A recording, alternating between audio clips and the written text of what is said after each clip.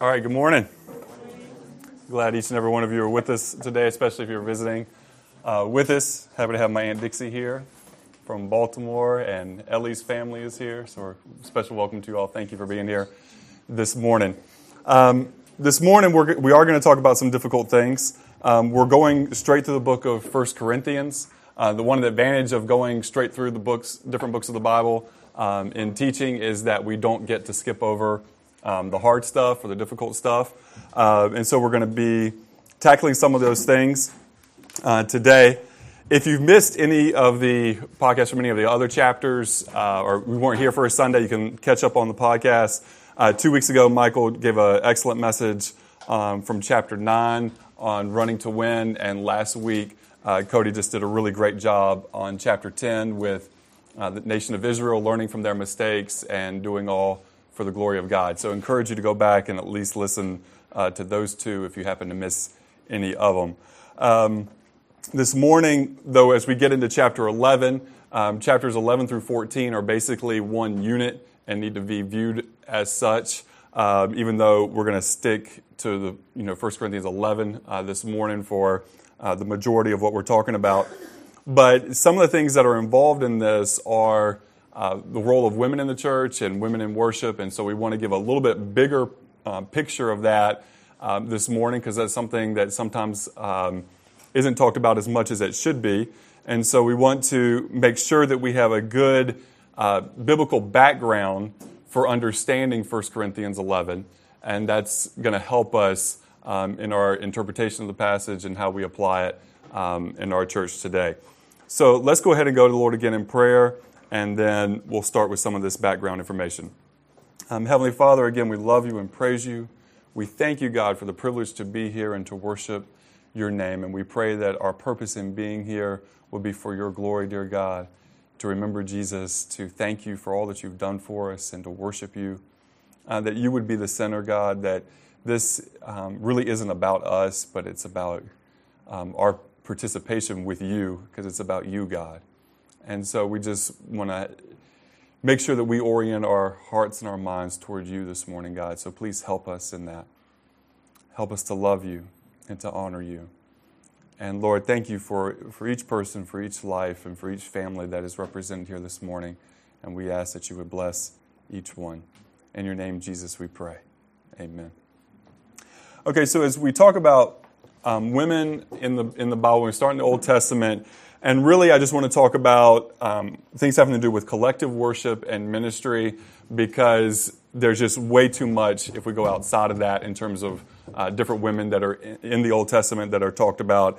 But just mentioning briefly a few. So we have Miriam. She was the sister of Moses. And after the Hebrews were led out of their slavery in Egypt, and across the Red Sea, Miriam leads the women of Israel in a song and dance of worship. The words of the song are recorded as scripture. You can read those in Exodus 15, powerful passage. And then Micah 6:4 says this, the Lord says, "Indeed, I brought you up from the land of Egypt and ransomed you from the house of slavery, and I sent before you Moses, Aaron, and Miriam." Micah 6:4. So that's interesting. Women served at the door of the tabernacle when the people of Israel, the Hebrews, were, before they get into Israel, even they make a tabernacle. Bezalel was responsible for constructing everything in the temple the tabernacle that was made.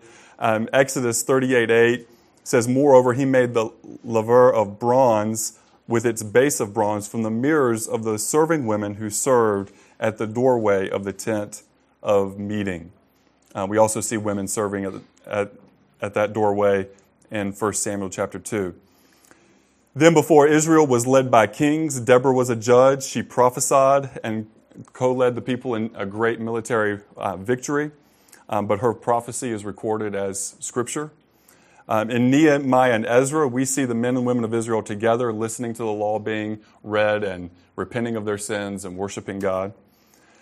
Now, we have to say that here there were certain restrictions. Women could not function as priests in the tabernacle. But we also need to keep in mind that the priesthood overall was very restrictive. You had to be a male between certain ages, and you had to be from the tribe of Levi.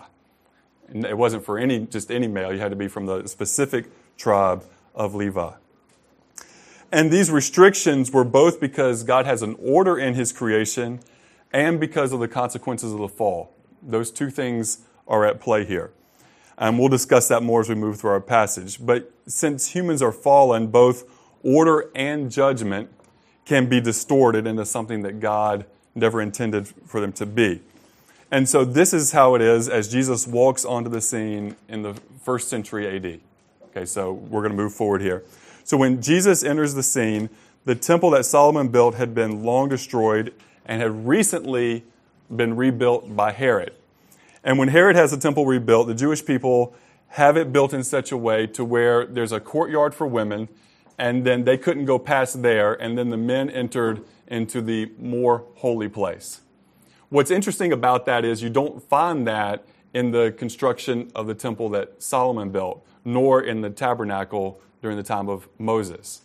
It was more restrictive, and there was a balcony area where the women could observe what was going on, but could not enter in where the men were. So that was more restrictive than things were in the Old Testament by far. And that's important to remember. But nevertheless, at the birth of Jesus, remember the words that we already read this morning in scripture reading from Luke 1, verse 39 through 45, with Elizabeth giving prophecy and testimony about Jesus still in Mary's womb, who he's going to be the Messiah, and then Mary, the mother of Jesus, and the words that she gives and the prophecy that she gives, both recorded as scripture. In Luke chapter 2, 8 days after the birth of Jesus, Mary and Joseph take him to the temple. There was an older man named Simeon who took Jesus into his arms and praising God, saying, "Now, Lord, you are releasing your bondservant to depart in peace, according to your word. For my eyes have seen your salvation, which you have prepared in the presence of all peoples, a light of revelation to the Gentiles, and the glory of your people Israel." Amen.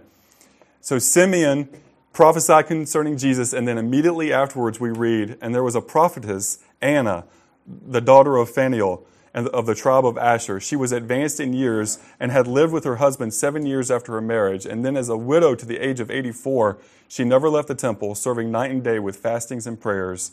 At that very moment, she came up and began giving thanks to God and continued to speak of him to all those who were looking for the redemption of Jerusalem." Now, in the ministry of Jesus, we find women serving with Jesus. Luke 8, 1 through 3.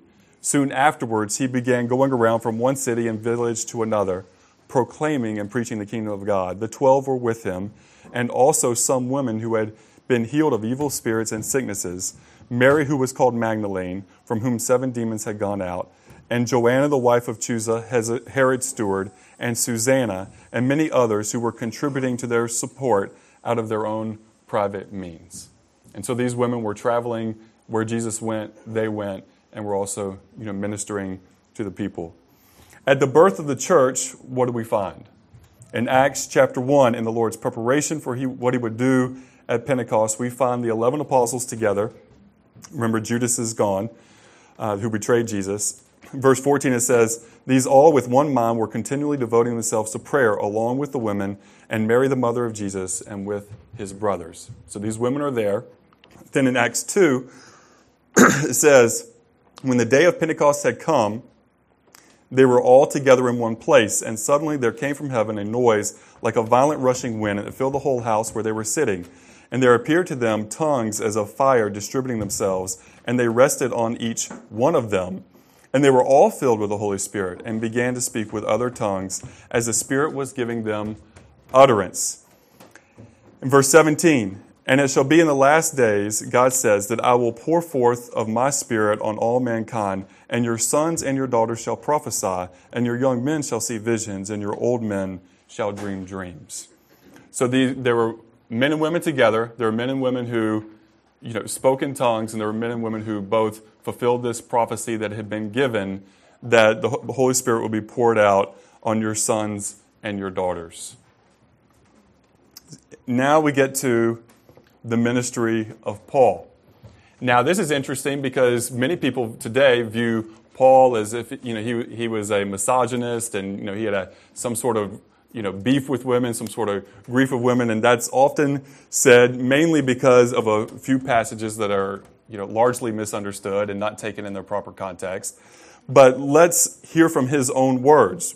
In the book of Romans, chapter 16, verse 1, he says, "I commend to you our sister Phoebe, who is a deaconess of the church, which is at Centuria, that you receive her in the Lord in a manner worthy of the saints, and that you help her in whatever matter she may have need of you. For she herself has also been a helper of many, and of myself as well." In verse 3, "Greet Prisca and Aquila," or Priscilla and Aquila, "my fellow workers in Christ Jesus, who for my life risked their own necks, to whom not only do I give thanks, but also all the churches of the Gentiles. Also greet the church that is in their house." It was Prisca and Aquila who took Apollos aside privately and taught him a more thorough doctrine. That's the context there. That's one of the main things that Priscilla and Aquila were known for, was taking Apollos, who was greatly used by God in the church.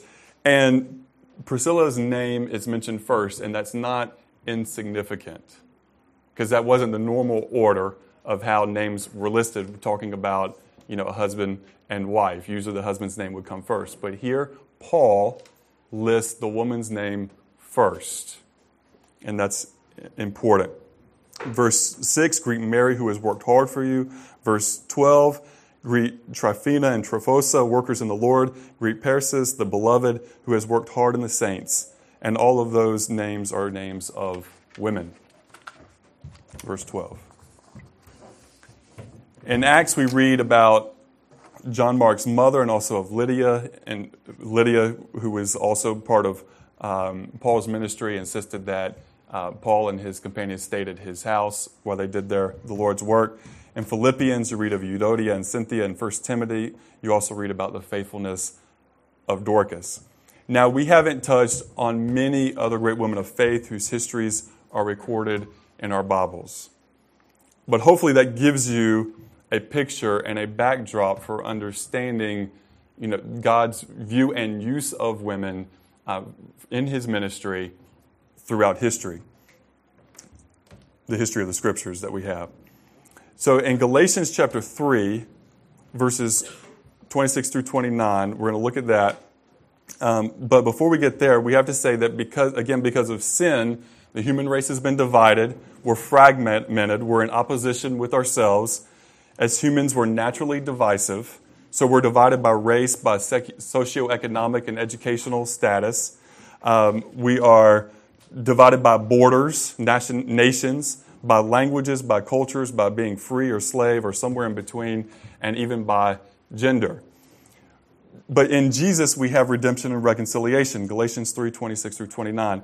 "For you are all sons of God through faith in Christ Jesus. For as many of you as were baptized in Christ have put on Christ. There is neither Jew nor Greek. There is neither slave nor free. There is neither male nor female. For you are all one in Christ Jesus. And if you are Christ, then you are Abraham's seed and heirs according to the promise of God."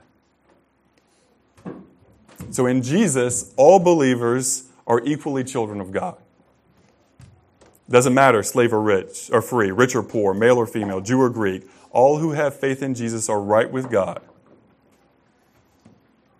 We're all priests before our God. 1 Peter 2:9, "But you are a chosen race, a royal priesthood, a holy nation, a people for God's own possession, that you may proclaim the excellencies of him who has called you out of darkness into his marvelous light." So OHC takes, our church, we take the priesthood of all believers seriously. That every man and every woman who is a believer in Jesus Christ is a priest before God and offers praise and sacrifice to God and has equal access to the throne of God because of the blood of Jesus Christ. We take that seriously. We don't want to just give lip service to this doctrine. We want to actually practice it, and we strive to practice it. We expect that your spiritual gifts will be used when we come together for worship, when we're in here together and when we're outside of here, that your spiritual gifts will be used to benefit and to encourage and help the church body to grow and to be a good testimony in the world.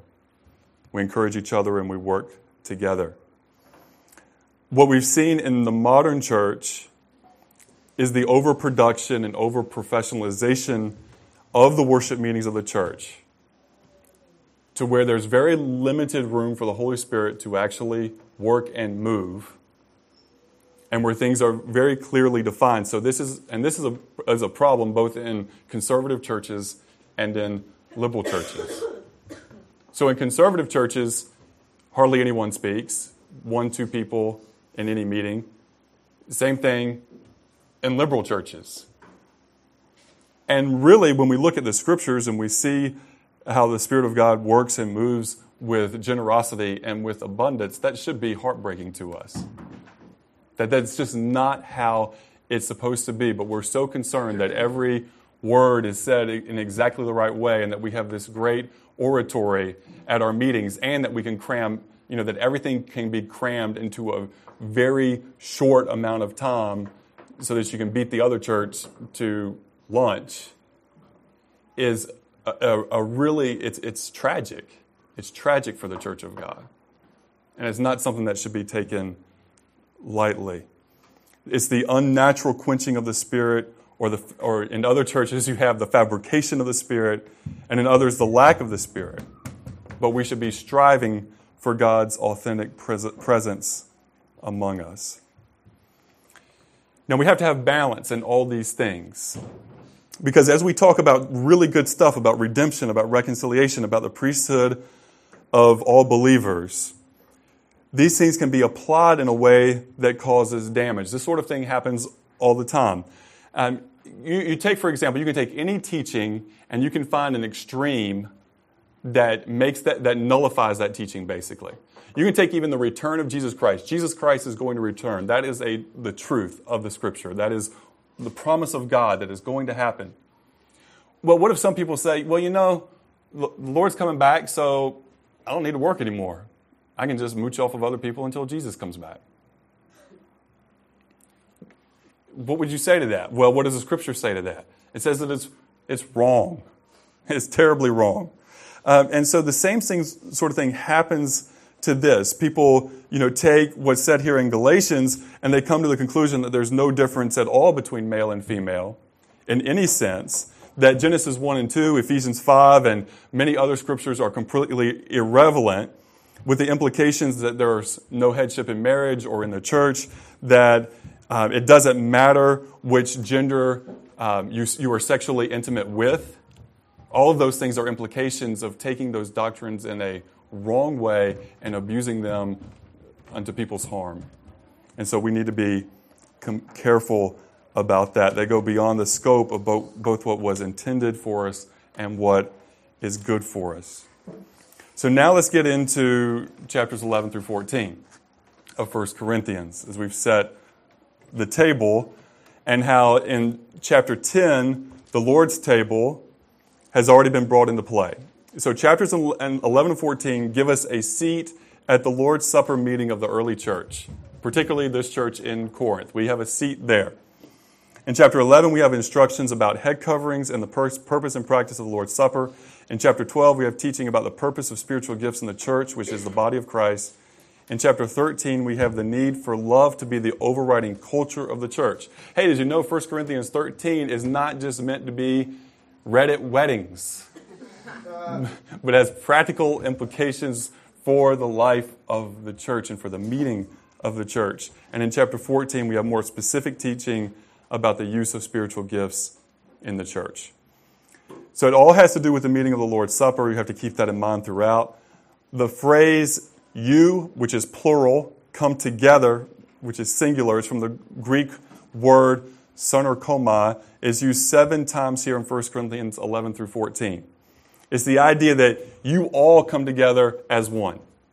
That's the idea, the unity of it. The stage was already set, the table was already set in chapter 10, verse 17. For we, though many, are one bread and one body, for we all partake of that one bread. So these are there are applications for us outside of Lord's table in these chapters, but the priority and purpose of these chapters is to set things straight for the primary meeting of the local church. And here at the Church of Corinth, they have many problems and difficulties and are kind of missing the point of why they're meeting together and the things they should do and how things should be done. But the sadly ironic thing for many churches, particularly for many churches in the United States of America, is that they rarely, if ever, experience anything similar to what this meeting would have been like for the first followers of Jesus. And so these chapters become disconnected and removed from practical experience, and they just kind of get taken as, okay, here's what happened here, moving on. And there's some difficult things in there, so it can be very easy to read it and read from parts and go, well, I really don't fully understand that, but I love Jesus, so moving on. But there are things here that are really important for us and very helpful for us that will help us to get a better picture of the why and how we worship. So at the end of chapter 10, we read, therefore, whether you eat or drink or whatever you do all for the glory of God. Give no offense either to the Jews or to the Greeks or to the church of God, just as I also please all men in all things, not seeking my own profit, but the profit of many, that they may be saved. And then 11 verse 1, be imitators of me as I am of Christ. So again, we have some principles here. God's glory is the most important. We all agree with that, I hope. God's glory is the most important. That we do not want to offend, whether it's Jew or Gentile or the church. As much as we possibly can, we want to strive not to offend. We want to seek to be a blessing to others for their good. And we want to be able to tell others to imitate us as we are imitating Christ. But here's a problem with that. There's a price to pay that comes with that. And this is an overarching problem. We often want the crown of Christ without having the cross of Christ. So now we get into 1 Corinthians chapter 11, verse 2. Here we go. Now I praise you because you remember me in everything and hold firmly to the traditions just as I delivered them to you. But I want you to understand that Christ is the head of every man, and the man is the head of a woman, and God is the head of Christ. Let me ask you a question as we go even further, and let me just go ahead and read verses 4 through 6. For every man who has something on his head while praying or prophesying disgraces his head, but every woman who has her head uncovered while praying or prophesying disgraces her head, for she is one and the same as the woman whose head is shaved. For if a woman does not cover her head, let her also have her hair cut off. But if it is disgraceful for a woman to have her hair cut off or her head shaved, let her cover her head. Okay. What do you know about head coverings? How many of you that do not have a background with a group that historically has worn head coverings, either in the Brethren movement or the Mennonites, have ever heard a message on a Sunday, or really any other time, on 1 Corinthians 11? It's something that's just really not preached. Again, unless it's a type of church that's going straight through the book and going to preach every verse out of it, they are going to not touch it. Not touch it. And if they are, many times again, they're going to go, well, there's some things here, we might read it, okay, and moving on. Nobody really wants to linger here very much in our culture unless coming from very specific groups. So is it just something that certain people wear, or even a cultural thing? Like you might even just think about it in terms of Muslims and women there going fully covered, everything, can barely see the eyes in some places, and less coverings in other places. And you may even ask a valid point. Well, I've been here for a while. I haven't heard a message on it here either. Well, for the reasons as stated, and understanding that sometimes you feel like you have bigger fish to fry. Sometimes understanding you need more spiritual maturity in the church to be able to handle a passage like this. And understand the first time we've also taught through the book of 1 Corinthians. And also fear. I'm not I'm not unwilling to mention the word fear here, because fear is a normal, natural thing, and we tend to avoid things that cause pain. And so sometimes we run for those. So we've got 3 or 4 taken care of. I'll let you venture which one's left, but we're still going to move forward. Okay, we're moving forward despite fear. So let's talk about this. Where do we see head coverings and veils in the Old Testament? First time we see a head covering or veil used is in Genesis 24. Abraham sent his servant a long journey to find a wife for his son Isaac. Long, great story. We should write some sort of dating manual about this. Just kidding. But he finds Rebekah, and when they return, Rebekah sees Isaac a long way off, and she covers herself with a veil. That's the first time we see it. We see it worn by men and women in times of mourning and distress. I'll give you a section of those if you want the notes that you can look into later. You can see they're worn by the high priest. A veil is worn. And you can see that it's worn by Moses. Veil is worn, covering is worn by Moses. Moses would actually have his face uncovered. He would have himself uncovered when he met with God. And Moses did not see God in all of God's fullness, but the glory that he did see would cause his face to radiate that glory. And when Moses went back to the people could not handle it because of their lack of spirituality and the state that they were in. They could not handle what is referred to in 2 Corinthians 3:13 as the fading glory of the Mosaic covenant. The fading glory. They couldn't handle that. They were too worldly. They were not spiritually healthy enough to handle it. So it's that latter issue of covering one's glory that's here at play in 1 Corinthians 11. Mentioned earlier, times of mourning, distress. You think we have the bread and the cup here, and we remember the Lord's death, but it's not the sort of mourning you have when a close loved one dies. This is, I mean, even in there, if the person's a believer, you can have some joy, in that mourning that person is with the Lord. You're going to see them again. But really, this isn't about a funeral when we take the bread and the cup. It's about a victory. About the victory that Jesus won for us at the cross and that the grave could not hold him. It's about a victory. And that's also important.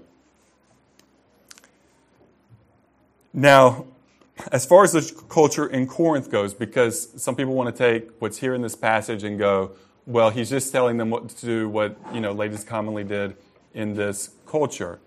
Well, we need to understand that in Corinth at this time in the 1st century AD, that there are multiple influences. You have Greek culture, you have Roman culture, you have the Jewish culture. It's a port city of international trade. You have people coming in from all over the world, and it's not really feasible to think that a cultural, something used as a head covering would be used in the same way by each of those cultures. But it's going to be used differently by different ones and for different reasons, for both religious and non-religious reasons. Okay? So you're not going to have uniformity there. So the church has to have its own culture and its own standards and its own set of what it does. So in verse 2, Paul mentioned the traditions. In some traditions are good and they're godly. They're traditions that come from God, and those are the ones that we should follow. There's traditions that come from men, and many times they're either unhelpful or they're only helpful for a certain period of time, or they're definitely not things that are considered, that we're obligated to or that are necessary, and those sort of things you can easily push to the side.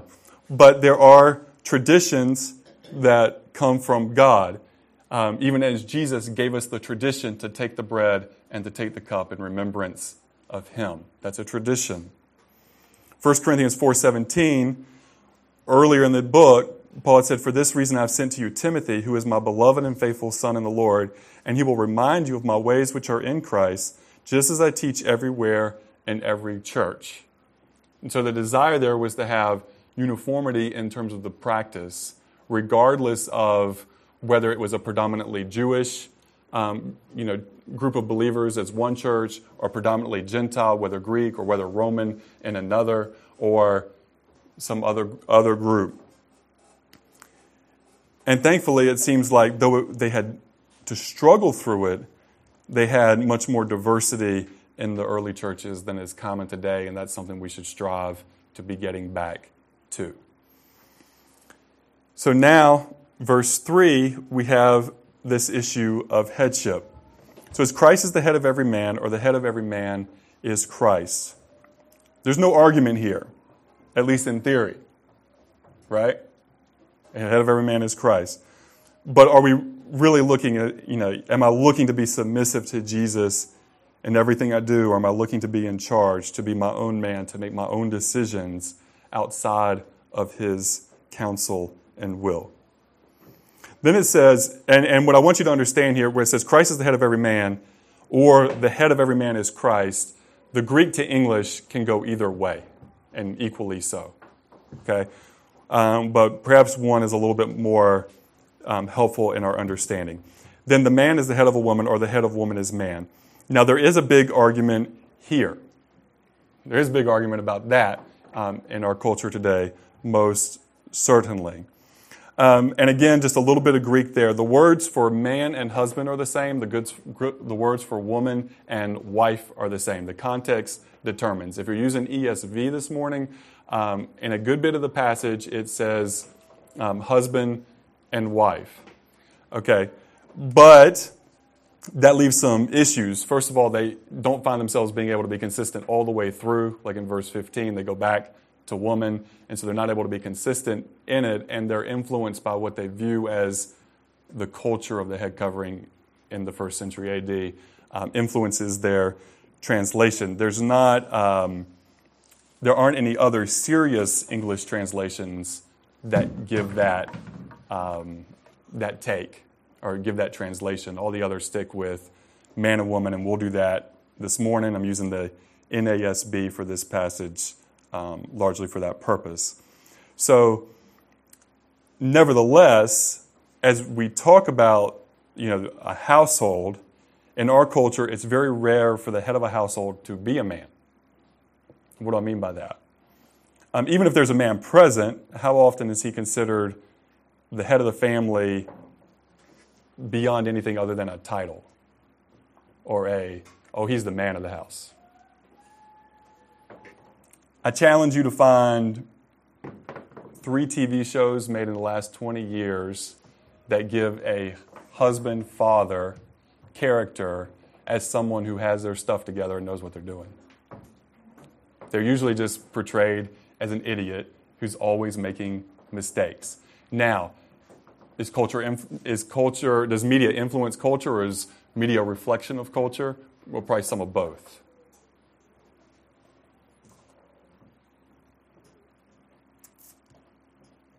And yet, we still have this chauvinism, this machoism, where women are regularly denigrated, not treated fairly, and abused.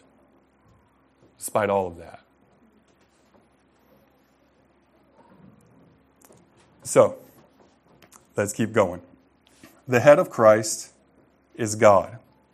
Now, here's a key point being illustrated, and it seems like we have this idea that there's the authority of Christ and the church relation to him is present in this passage, just as it's present in Ephesians chapter 5, and we'll get to that a little bit later. But there's this idea of a double meaning, or there's two different ideas or threads going on in this passage. One is the headship of man over woman, and we'll talk about that and exactly what that means. But the other is about representation, and that the man as we meet together for the Lord's Supper represents Christ, and the woman represents man's glory, humanity, if you will. And so we'll talk about that a little bit, because the pictures are important. Now, as we look at that, when it says the head of Christ is God, we thoroughly and fully believe and understand that Christ is equal to God, and that Christ and the Father and the Holy Spirit are equal to one another, that in their equality one is not above another. Yet we see the headship of the Father both in creation and in salvation. And we see Christ willingly submitting, not forced, willingly submitting himself to the will of the Father in those situations. And that's instructive to us because we have to be very careful that our interpretation of this passage does not denigrate Christ, does not make him any way less valuable or shame him in any way. The Word of God, of course, would not do that. So men and women, listen very carefully to this. If you use Ephesians 5 or you use anything in 1 Corinthians 11 through 14 or in 1 Timothy 2 or anywhere else to say that men are more valuable than women or to denigrate women in any such way, you are at best committing heresy, that's false teaching, and at worst you're committing blasphemy, you're speaking evil against God himself.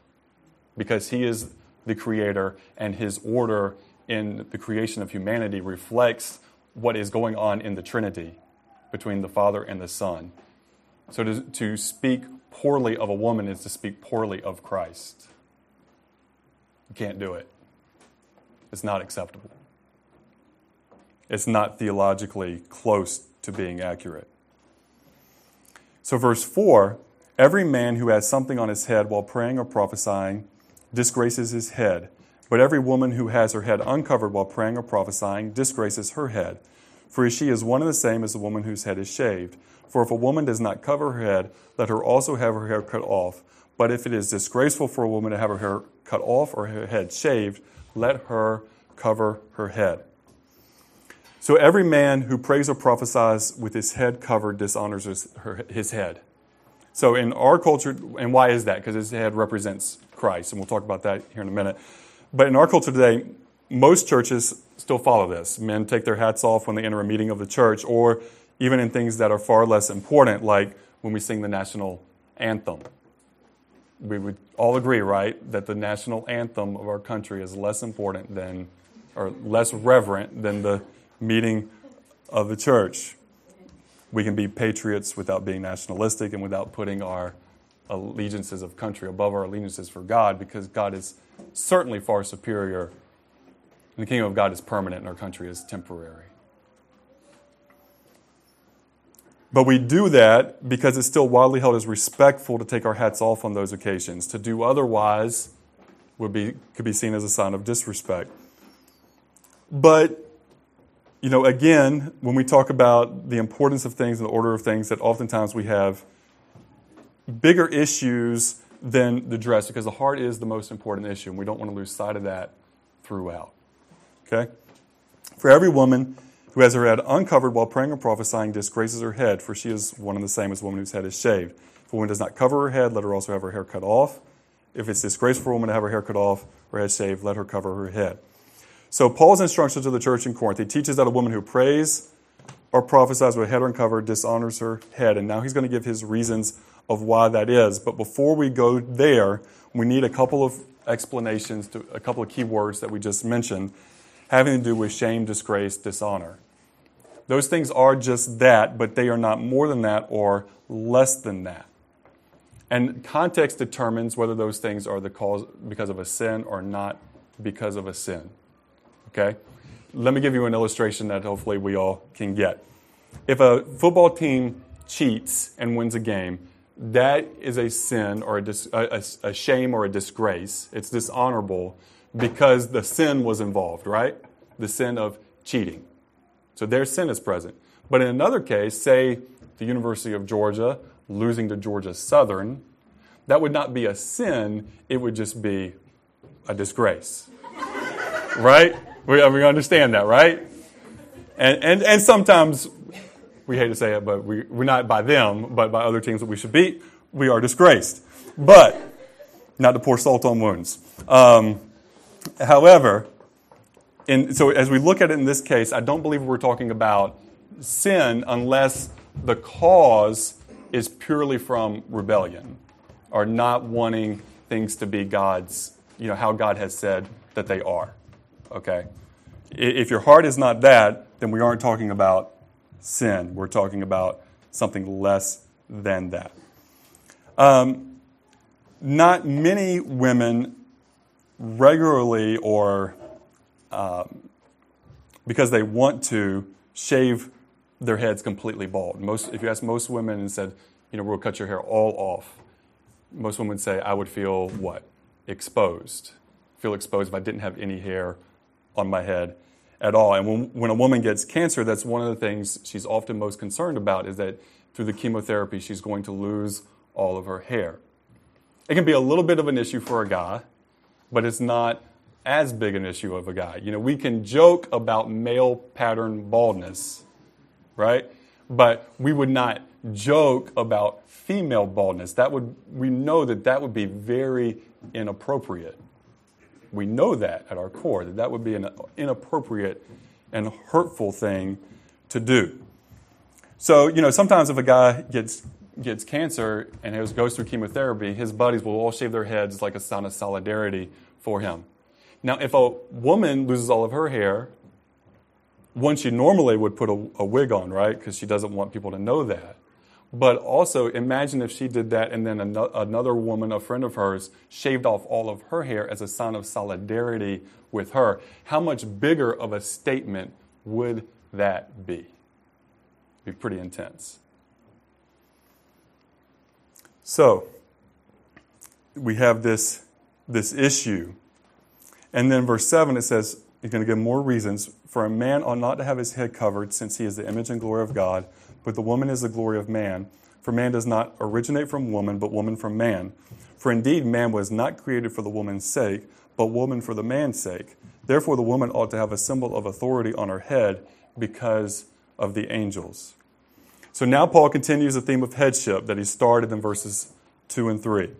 Again, the context is during the Lord's Supper while praying and prophesying. He clearly has women praying and prophesying.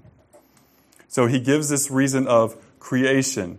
He's not going against the equality of men and women in their value, but he's stating that God did not make Adam and Eve in the exact same way or for the exact same purpose.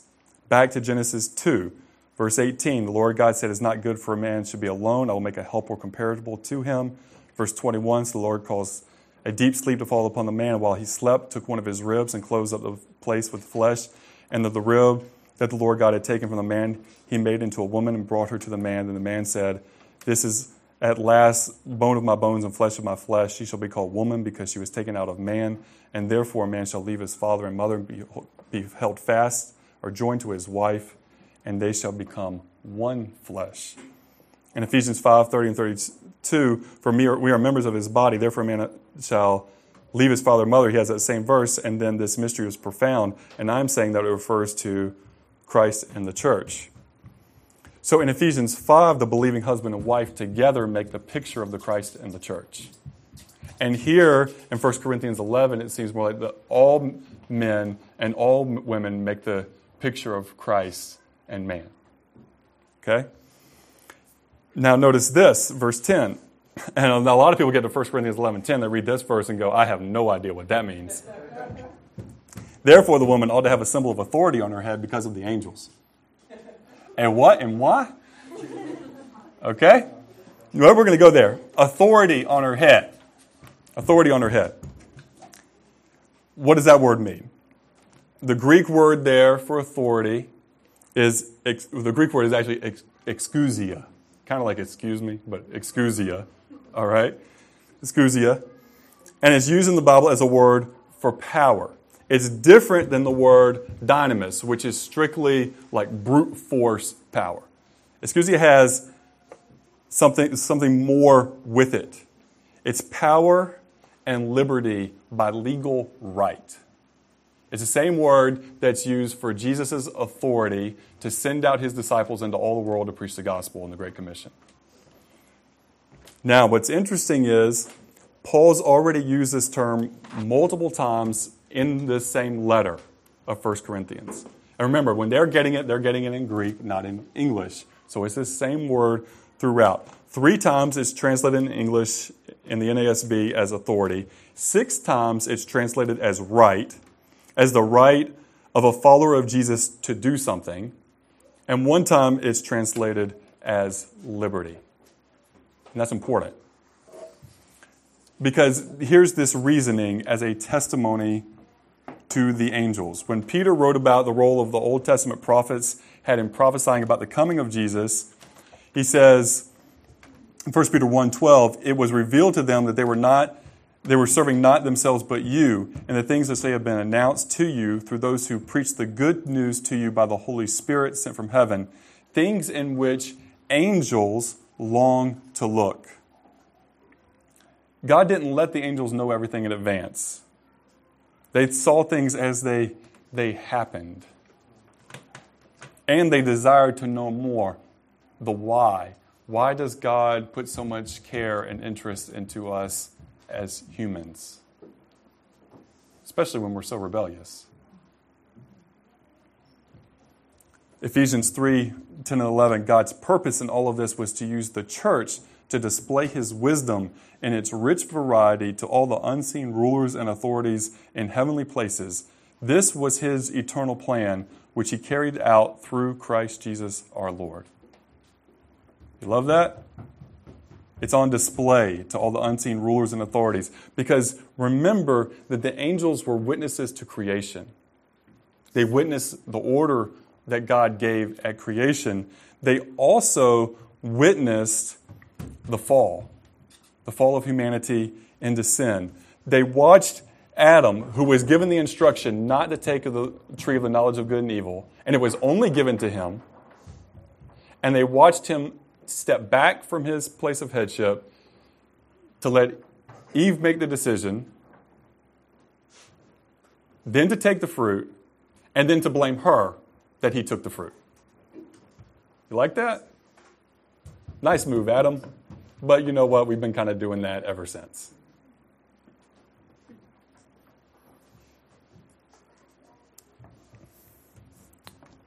So, what is this saying?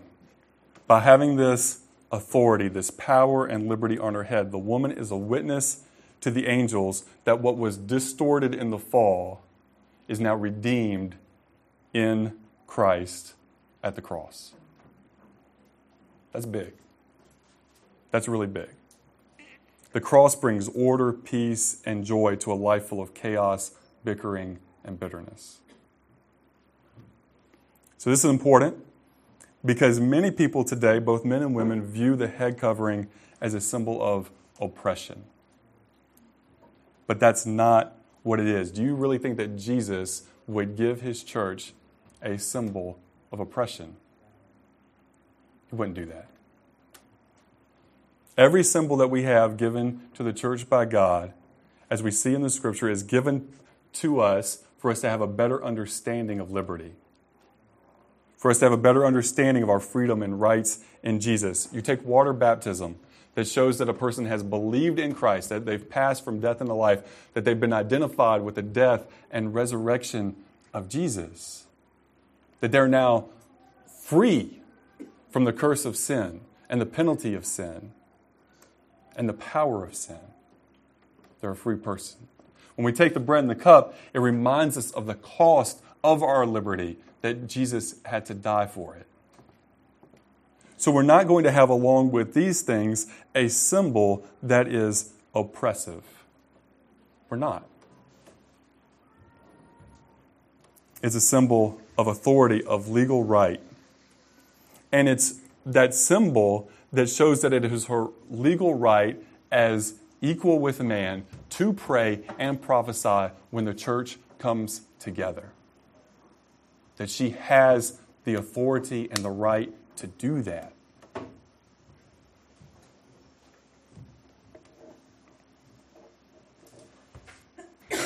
And verse 11 verifies this. However, in the Lord, neither is woman independent of man, nor man independent of woman. Woman is listed there first. And if your translation doesn't list it there first, your translation is wrong. Okay? Because the earliest Greek manuscripts all have the woman translated. You know, it comes woman first in the order there, and it's clear. Okay? So, and that's important for this, because what he's saying here is you have this independence and this freedom and this authority and this right to pray and to prophesy, but don't abuse it. You're still interdependent. Woman is still independent of the man, and man is independent of the woman. For as woman originates from the man, so also the man has his birth through the woman, and all things originate from God. So neither side, both men or women, should get arrogant or cocky because all things come from God. Because as well, Eve came from Adam, but from that point forward, every man comes from woman, including Jesus.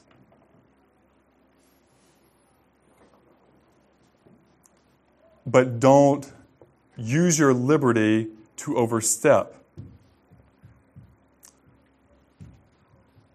Because again, we do have that context that things for women in the Jewish culture had become more restrictive, in the temple. Things have become more constrictive there.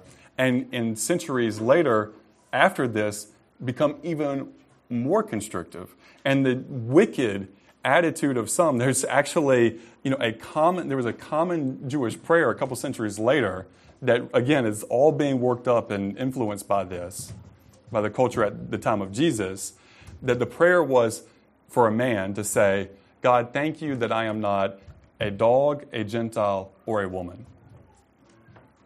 And that's utterly wicked and has nothing to do with the way that God has set things up and the way that He views things. So imagine now, for some of the Jewish women at least, going from a culture that didn't allow them anymore in the same place to worship as the men, to now having this freedom. And then you've also got the Greek influences and the Roman influences. You can see how some may have found that liberty in Christ and then overstepped it. We need to remember that all things are from God. This truth should keep all men and women from thinking too highly of ourselves. Because again, without Him, none of us exist, and He is the purpose of our existence. The purpose of our existence is to worship God. So verse 13. Judge for yourselves, is it proper for a woman to pray to God with her head uncovered? Does it not even nature itself teach you that if a man has long hair, it is a dishonor to him? But if a woman has long hair, it is a glory to her, for her hair is given to her for a covering. So then here's Paul's third reason. He talks about nature. The length of hair here, that's a kind of a relative thing. There's not something that goes, this is short, this is long. Possibly has a little bit of the idea of masculinity and femininity in the overall idea and picture as we take the whole chapter in context. In the Old Testament, we see a Nazirite vow. Part of the vow, a man would not drink wine or cut his hair for a certain amount of time. So he took away the normal things from his Jewish life, and he endured some discomfort and some shame for himself as part of that vow. Again, not a sin, but what he was doing as part of his vow. Because, I know some people are thinking, wait a second, didn't Jesus have long hair? In all the storybook pictures that we saw growing up, Jesus has long hair, so of course he had long hair. Well, he probably looked a quite bit different than we think he looked in those, he is in those storybook pictures. And if your pictures make him too pasty white, well, anyway. All right, but if a woman has long hair, it's her glory, for her hair is given to her for a covering. So a woman's hair is her glory, and it's given to her for a covering. Remember, we talked earlier about if a woman didn't have her hair at all, she may feel exposed or feel very uncomfortable not having that. So some take this and argue that Paul is simply arguing for, femininity, from womanhood, and for masculinity. So they don't, want to think too much about the covering aspect and think that the long hair itself is the covering that's given throughout. The problem with that, though, is if you reread the whole passage and you substitute long hair for covering in every place, it kind of doesn't make a whole lot of sense. You're kind of left scratching your head much more so. As well, there's a different Greek word that Paul uses in verse 15 for covering than he's used to that point. He's kind of making a point that these things are indeed different. It also goes against historical and archaeological evidence of how the early church met. So in this passage, we see two coverings for the woman. The first covering is the hair. This covering is her glory. So in the instruction to the church at Corinth, the woman should cover her glory with another covering. Why? Why is that? Because again, the glory is supposed to be for God, for Christ, right? That we're meeting to Him. So she covers what would normally be what would give her attention to her, and she helps to make that picture of, that we collectively as humanity are under Christ, and the man doesn't cover his head because he's representing not himself but Christ. I understand some of this can sound a little confusing, but work with me, and if you want the notes, you can have them to look over some more. So we have these two coverings here. Verse 16, but if one is inclined to be contentious, we have no such practice, nor have the churches of God. Some take that as we have no other practice, but really what he's saying is we have no such practice. Back to verses 4 and 5. We have no practice of men praying or prophesying with their head covered, and we have no practice of women praying or prophesying with their heads uncovered. We don't have those things, nor do the churches of God, meaning that this teaching and practice were the same throughout the early church. Because a lot of people want to say, well, this only has to do with the church of Corinth because of the problems that they had. But really, Paul's consistent, and Jesus is consistent, the scriptures are consistent, that what is taught in one should be taught in all. So now for the big question, we're going to try to wrap these things up. What do we do today? What do we do today? We've got three options, basically. Option one is to argue that the head covering and everything that it symbolizes were strictly cultural. The whole thing. The whole kit and caboodle. And there are many that argue for that today. They use it even to show that most Christians or people who call themselves Christians don't take the Bible literally or seriously on that, and that you therefore shouldn't take it literally in the Bible when it talks about certain sins, that you can write those off as cultural as well. So that's one option. I'm going to encourage you not to go with that option because it's very dangerous. Second option is to say that what the symbol actually symbolizes is much more important than the symbol itself. With that, 100% agree. Always what is symbolized is more important than the symbol. Right? We get that? The reality is more important than the picture. I've got a picture of my wife and my wife. And I can have one. I'm taking my wife, not the picture. Okay? Very simple. But some would want to argue that as long as you're maintaining, order and decency and biblical manhood and womanhood, that the symbol isn't important. And that if your culture has any symbols, that illustrate these sort of things, then you could wear those, like a wedding ring or something like that. The problem is, for us, wedding rings don't really symbolize much except for married. It certainly doesn't illustrate the things that we've talked about in this passage. But anyway, and we don't have anything, in our culture, we don't have any sort of corresponding symbol for anything related to the head. We just don't have it. So that's an option. But let me say that, as I say that, there's people who love Jesus that have a different conclusion on that. They say that does work. And so if that's your conclusion and you have that, that's your conscience, honestly, before God, don't violate your conscience. Go with your conscience. Okay? So then the third option is not to be as concerned with the cultural symbols of our particular American society and to use the head covering as an opportunity to share biblical truth about what it symbolizes.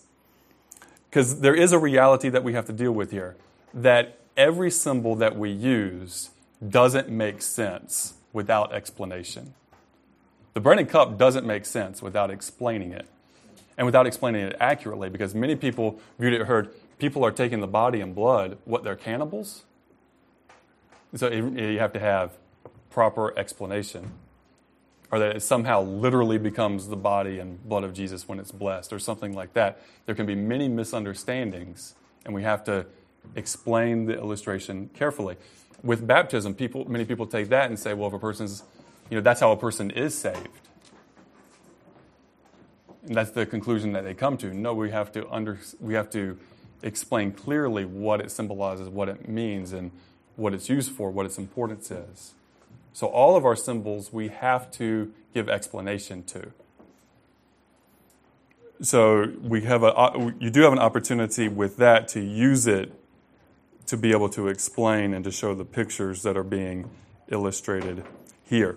If you do take the third option, my personal belief is that it's only practical to wear the head covering during the Lord's Supper.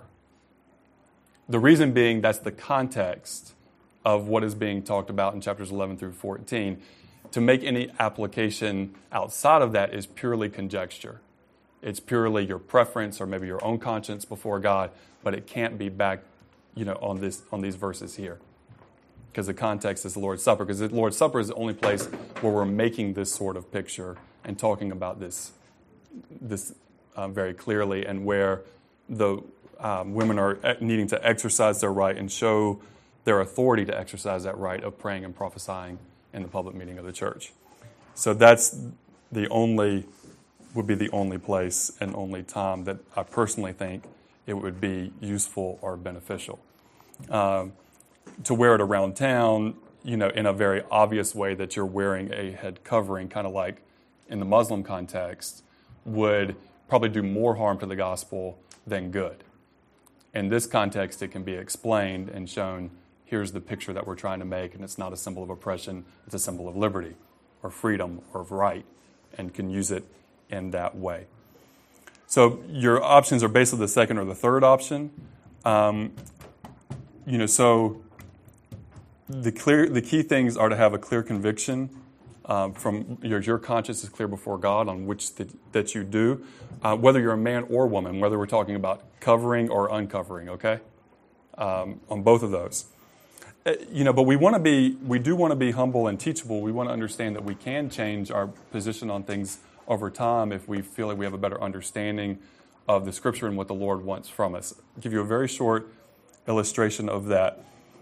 We used not to have an open meeting at all. We would have songs, we would have a message, we'd have some more songs, and in that time people could take the bread and the cup.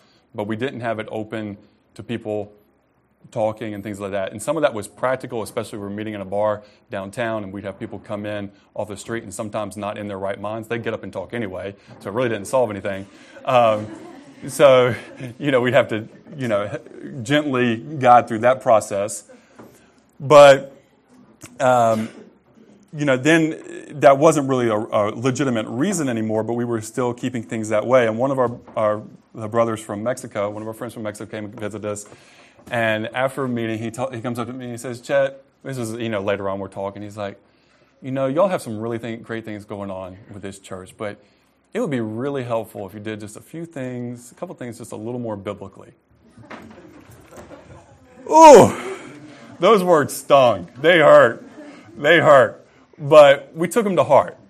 We talked about it, as elders, and we've seen people be able to use their gifts more and to grow in their faith, and to be a benefit to the church body, to have the open meeting and to do things as we saw them to be in the Scripture. And so that was a benefit of moving position and having the humility to listen and to move position, on that. So in this decision, here's just a couple of things that are helpful. So as you make your decision, the first is to do your best to eliminate your bias one way or another and say, what do you believe the passage actually teaches? Some of you have no bias because you've never heard of it before. Some of you have bias because of what you grew up in, and either, for that or from how you experienced it against that. And so there may be some inherent bias in your perspective. So you need to try to eliminate that and to say, what does the Scripture teach? So the second thing is, how does your personal background and your corresponding culture today want you to do with the passage? Okay? then third most important, what do you believe God wants you to do on this issue, on this passage? Those might not be the same thing. So we encourage you again not to violate your conscience one way or the other, and to make sure that there's no rebellion in your heart against God. That's the instruction on it. Follow your conscience, but make sure you don't have rebellion in your heart against God. As a church, how we worship is important, but not nearly as important as who we worship. We get that? How we worship is important, but not nearly as important as who we worship. Jesus is always going to be the focus of our church. Always. And our meeting of the Lord's Supper. We're going to be focused on Him, not the issue of head coverings.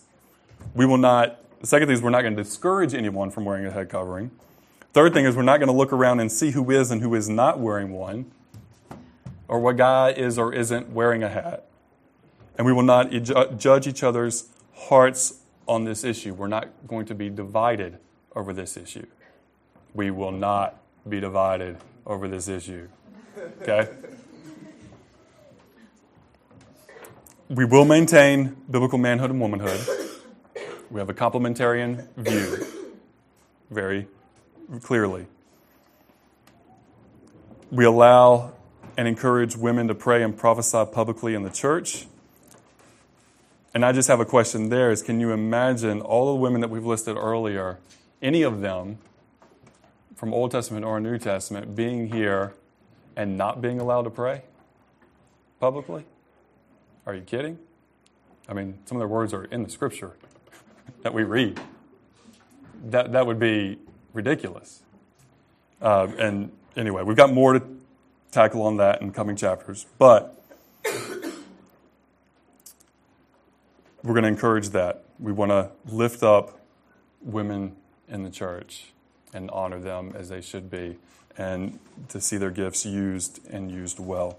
But in all things, we're going to seek to give God all the glory and all the praise.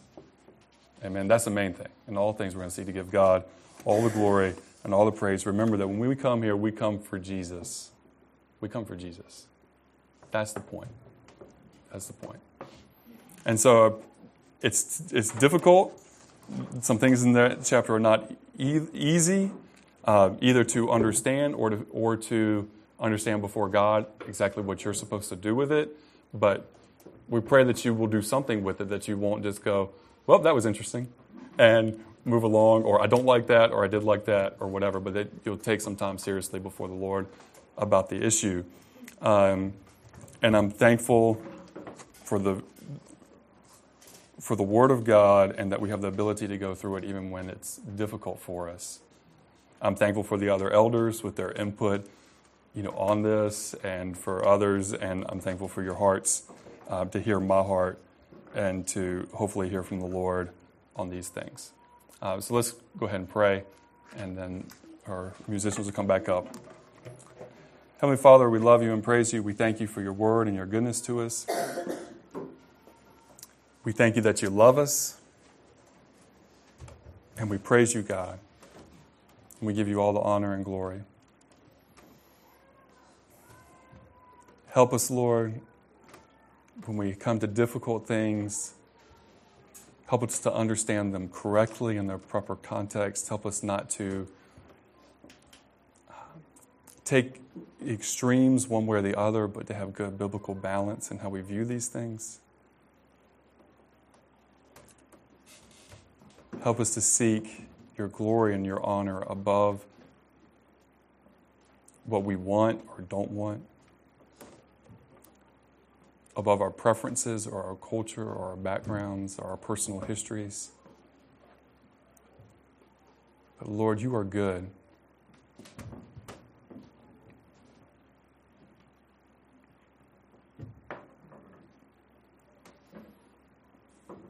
Jesus, what could we do without you? Where would we be without you?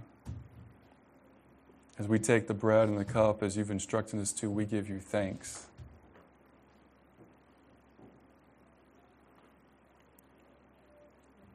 That you are our Savior and our Redeemer, our King who will return who will reign forever and ever. And as you taught us to pray, Lord, we pray that until that time, we pray your kingdom come, your will be done on earth as it is in heaven. And Lord, you know we are in a broken world and we are broken people. And we desperately need you. We love you, Jesus. It's in your precious name that we pray. Amen.